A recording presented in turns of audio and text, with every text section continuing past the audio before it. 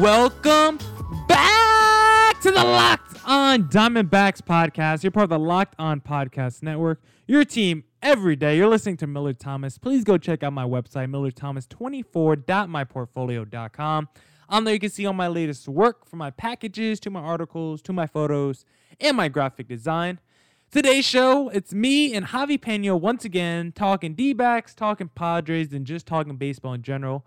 But first, if you're a company interested in men between the ages of 18 and 44, your company should be sponsoring this podcast. Locked On Diamondbacks are listened to by 98% men and 80% between the ages of 18 and 44.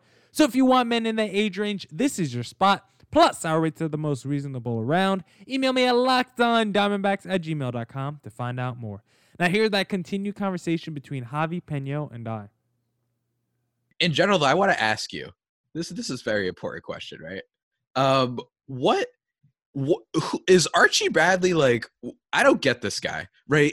I think he looks like this former starting pitcher. Now he's a closer. Are we sure he's ready to be like a legit closer? Is he going to be that? Like, are the numbers legit? Do you think the hype on him, not hype on him, I should say, but you think the like recent turnaround of him is legit, or are you worried about his prospects in the bullpen? I'm worried about Archie Bradley. I'm not. Last year, if you look at his splits from the first half to second half, he was really poor in the first half. He really struggled with guys on base. He really struggled striking out guys. He just gave up a lot of runs with runners in scoring position. But he was like the setup man in the first half. And then he actually got moved to the closer with Greg Holland struggling last year. Torey Lovullo moved him to the closer. And Archie Bradley actually took off as the closer. He actually went on like a little scoreless streak, I think. He actually picked it up a lot in that second half. And so he's been tabbed the closer for 2020. And it makes me a little worried. I look at his 2017 season where he had a 1.73 ERA. Right now, that looks more like the outlier. His first couple of years in baseball, his ERA was above 5. The last 2 years, it was in the mid-3s. So that 1.73. So weird. Yeah, so it really looks like that 1.73 is like the outlier. Hey, Archie Bradley is kind of like the closer or the bullpen version of Robbie Ray. Both of them peaked in 2017. Both of them have kind of been moving backwards since then, but what they're good at, which is their strikeouts, they're still dominant in that area. Just in terms of walking people and giving up earned runs, they've been a little bit more poor in those areas. But Archie Bradley, I do think as the closer for this year, I do think he'll be solid. I do think he'll probably be right around where he's been the last 2 years with an ERA probably in the low 3s, but he is going to be a possible free agent after the end of this season. So maybe he takes it up another level with that contract on the horizon. But honestly, the guy I think you have to be looking out for as the possible closer for the D-backs is Kevin Ginkel. He's the guy I've been talking about. He's a young guy. He throws in the mid-90s. Yeah, he's pretty. I think he's going to be the guy that could maybe not be the closer this year, but I definitely think he could be the closer of the future for the Arizona Diamondbacks. So, and now that's interesting. So in terms of the future, another question I have for you is, one, was Robbie Ray potentially like a trade person for this season, or was he not just because I'm pretty sure he's a free agent after this year? And two, do you think that it's basically, given everything that's going on, like if he started off not so great or vice versa or whatever, and say he's great, but then the Diamondbacks aren't, right? Let's say that worst case scenario, they're 5-20, but then Robbie Ray's like the Cy Young candidate, right? Do you think that given everything that's happened, that it might be unfeasible for a player to be traded, like in MLB's current like landscape right now? No, I could definitely. I mean, I think it's a little bit tougher because of the 60-game seasons, but let's just take that out of it. I do think no matter what the D-backs did, Robbie Ray was going to be probably their best trade candidate. Whether the D-backs started off hot or started off cold, whether Robbie Ray started off hot, started off cold, I think he was going to be a big trade candidate. If he started off the gates hot, then he could have been a trade candidate. Maybe you add some more depth in, the infield. Maybe you go get another outfielder. Maybe you add to the bullpen. You could trade him to a team like the Yankees, who might need some starting pitching depth. Or if he, struggles, then you say, you know what, Robbie Ray, he just had that 2017 year. That seemed like the outlier. I'm tired of giving him chances. Let's just move on. So either way, whether he pitches good or pitches well, I do think he'll be the number one trade candidate for the D-backs this season. But you never know. I think he's more likely to stay if he pitches well than pitches poorly, of course. And as a guy who could be a free agent as early as 2021, it's in his best interest to pitch well. He's coming into the season. From the videos and the clips I've seen during spring training so far, it looks like he's got a little bit of a new delivery. He's got a little bit of a new cut. Seems just like haircut when I say that. It just seems like he has a different aura around him, just like a Chris Paddock. And maybe he's embracing that Lion mentality too. So hopefully he comes out here, he starts firing. He could get back to that 2017 form, because right now he's slated to be the number 2 starter. And I think that's a big question mark in the D-backs rotation, that number 2 spot. It would be great. The thing in general is free agents in all of baseball right now. Like guys, especially guys. So for example, guys that I don't think it really matters what they do this year, as long as they're not like they, God forbid they suffer like a bad injury. In terms of like say Mookie Betts, right? Regardless of what happens, only idiots are going to decide that if he has a season this year, that not to give him like a big contract, right? That's only fools would do that. It's like when Pablo Sandoval did great in the World Series. I love using this example all the time. And that for some reason justified giving him a major contract. It's like, no, actually don't do that ever. But there are some guys, the fringe guys like Robbie Ray, I think, where if Robbie Ray did great, what if the D-backs, like, I don't think they should do this. And that's what's so interesting. Like, what do you do if a guy has such a great season, but it's only 60 games? You know what I'm saying? So how do you measure kind of their free agent value and stock? And I don't know. I just feel like we're all set up for like a really interesting like winter meetings, assuming we complete the full 60 games of where it's like, hey, Robbie Ray had a great season, but then they're like, oh, it was only 60. You know what I mean? So that's only like, I don't know, what is that, like 7-8 starts around that range? If you also, assuming they get the playoff starts too, right? Like I'm wondering, from that perspective, and also just in general, will there be any trades in baseball this year in general? I'm just talking about like the morality of it. Like, are guys going to want to start traveling to different places and picking up their bags and leaving town? Like, I'm just wondering about that perspective of it. Oh, yeah, that's definitely a great question to ask. I mean, the players are not going to want to leave, especially during this, uncertainty. They're not going to just want to have to go across country. But no, not everyone views the pandemic the same way. People have different perspectives. And it's still a business at the end of the day. So if GM can see a move out there that's going to make his team better, even in a pandemic, he's going to ship that player out of there to get a better player in, I think. But just from the D-backs perspective, even if Robbie Ray goes out there and wins a Cy Young this year, I don't think that's going to make them more inclined to hand him a fat contract. The D-backs right now have been a team where, I look at it, it seems like Zach Greinke is the only guy in the last couple of decades that have been given a big contract. Not even Goldschmidt, they traded him. Most of these guys, Madison Bumgarner is the highest paid player on the team, and he's only on a 5-year, $85 million deal.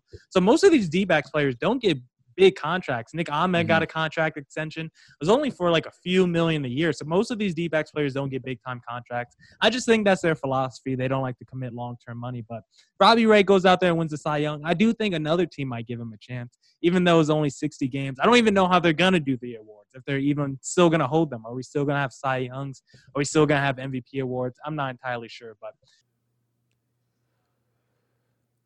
we'll be right back with more of that conversation, but let me tell you about how you should start your morning, because you should start your morning with the news that matters in just 10 minutes. Axios Today host Neola Bundu and a team of award-winning journalists will bring you the latest analysis and insight into the trends shaping our world.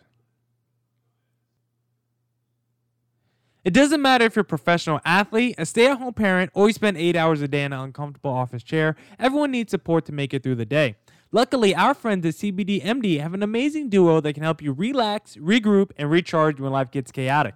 CBD Freeze with Menthol is an award-winning product that offers instant cooling relief for muscles and joints in a convenient and easy-to-use roller or shareable squeeze tube. CBD Recover combines CBD with inflammation-fighting compounds like arsenic and vitamin B6 to give you the support you need where it matters most. And to make it even easier, try this amazing duo of topicals and everything else CBD MD has to offer. They're offering all our listeners 25% off your next order when you use the promo code LOCKEDONMLB at checkout. Once again, that's CBDMD.com, promo code LOCKEDONMLB for 25% off your purchase of superior CBD oil products from CBDMD.com.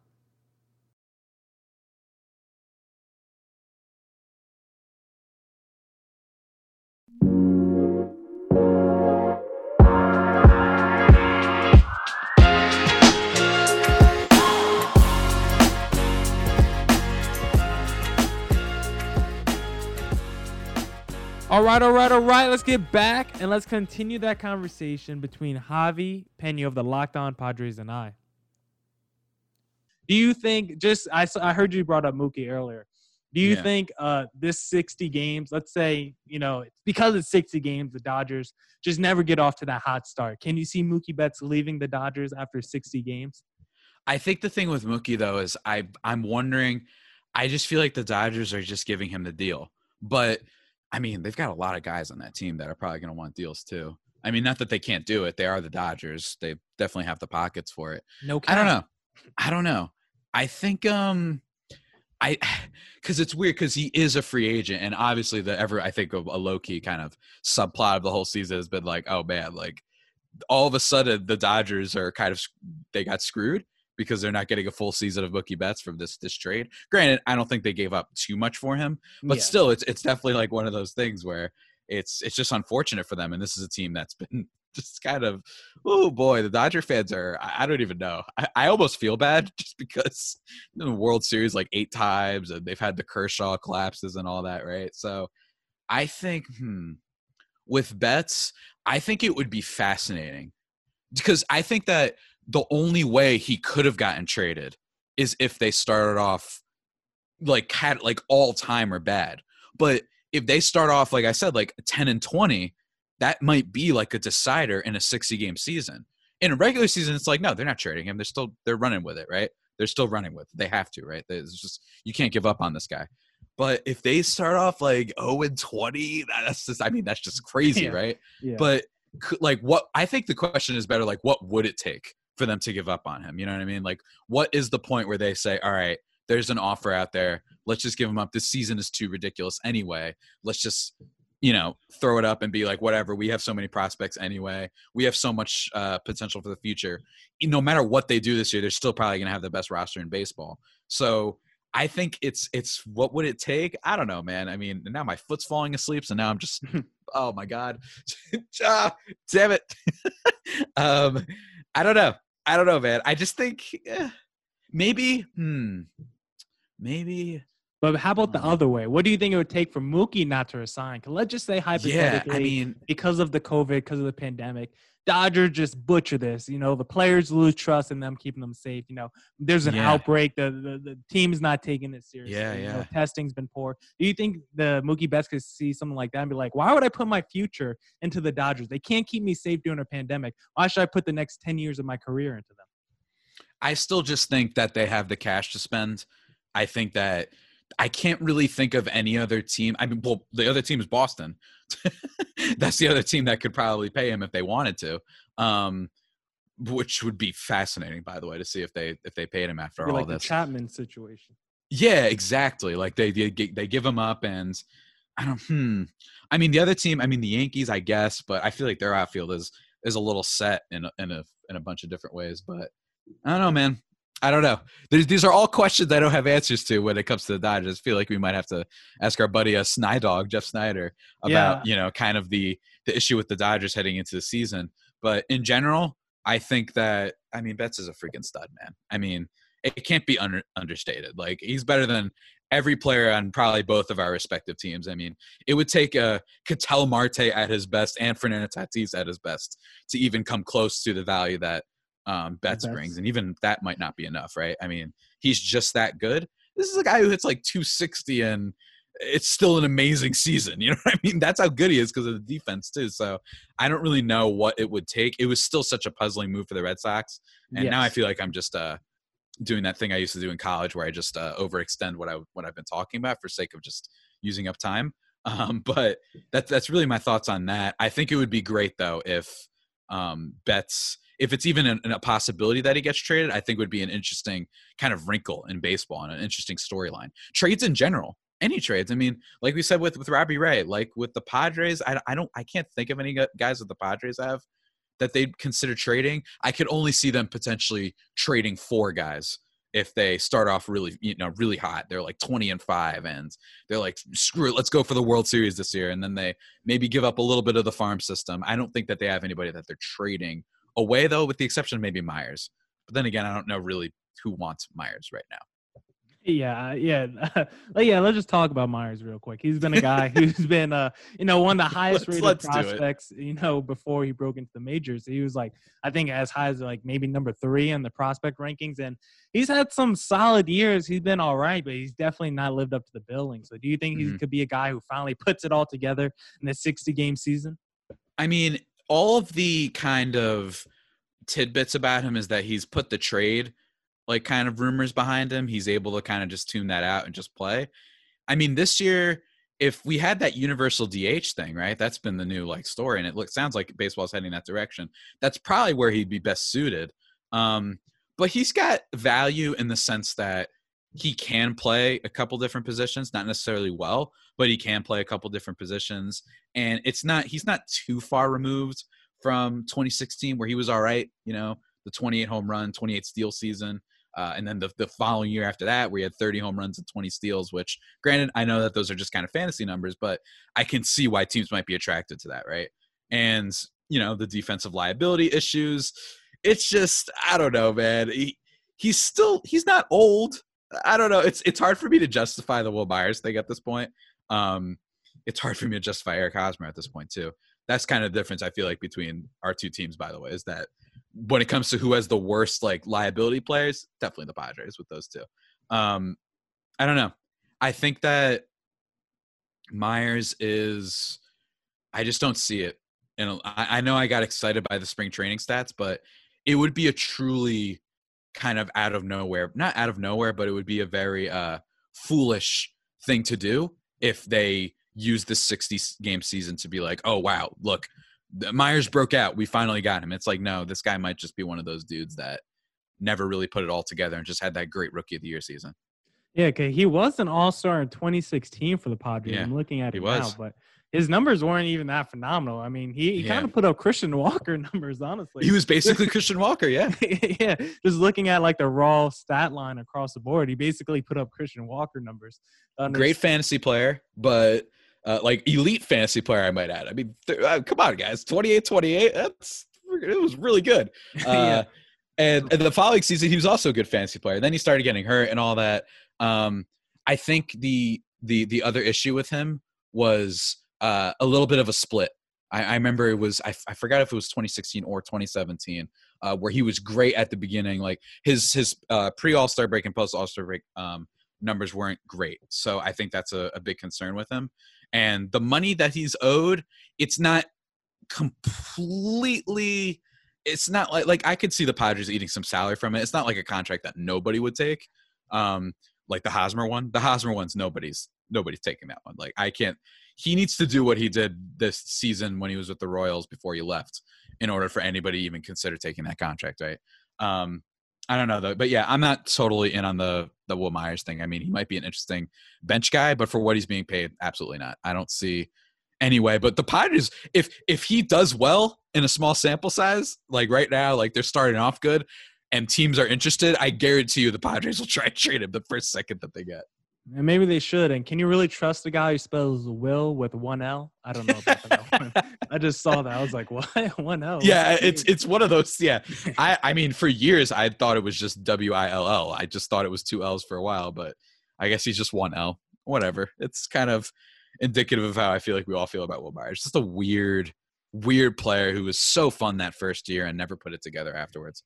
Yeah, because back when he was like about to break into the big leagues, I thought it was justifiable for like the Red Sox to trade like John Lester for him. But now looking back at that, seeing the kind of careers Lester's had since those trade rumors, that would have been an awful deal for the Red Sox. But Javi, with Machado and Tatis as your two cornerstones of the Padres, what kind of success do you think those two will have within the next 5 to 10 years? Can you see them making any deep postseason runs outside of a 60-game shortened season pandemic? Can you see them going to the World Series down the line?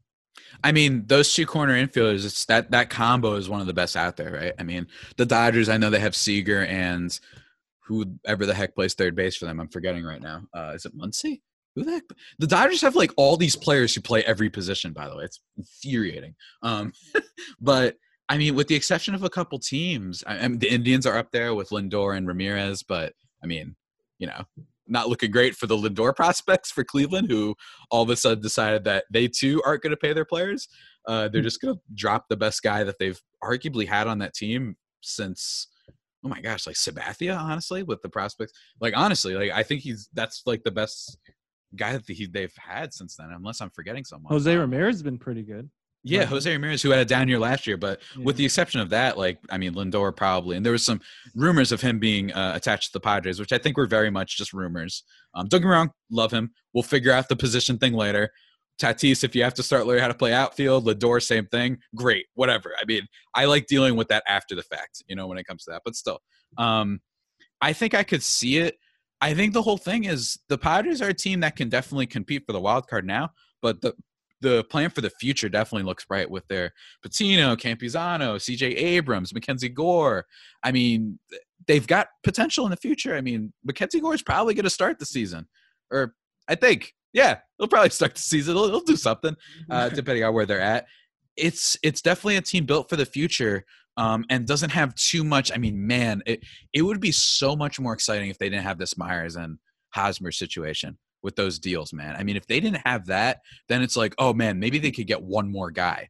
Maybe they could do a Mookie Betts trade and then maybe sign him, right? I mean, they were attached to him for a while. People forget. It wasn't like that was the other team that was attached to Mookie Betts. It was the Padres for a while, actually. And it would have been perfect. Grisham, Betts, and Tommy Pham, like that's an elite outfield right there. And it would have solved the center field issue, like completely would have done away with it. Machado, not a great first. I shouldn't say not a great first year. Not a $300 million great first year. You know what I mean? Not that great. Still pretty solid. And I know he fell off a little bit towards the second half and kind of came back towards the end. So he needs just some more consistency. I could see it. Why not, man? I mean, I could see anything in baseball these days. That's it for this edition of the Locked On Diamondbacks podcast. Thank you to everyone who tuned in today. It's basketball today, so even though I'm a baseball guy, I'm tuning into the NBA. So hope everyone is doing the same too. And let's go D-backs tonight. Let's go Suns, tomorrow. Let's get it done, guys. Stay safe and stay healthy out there. Peace!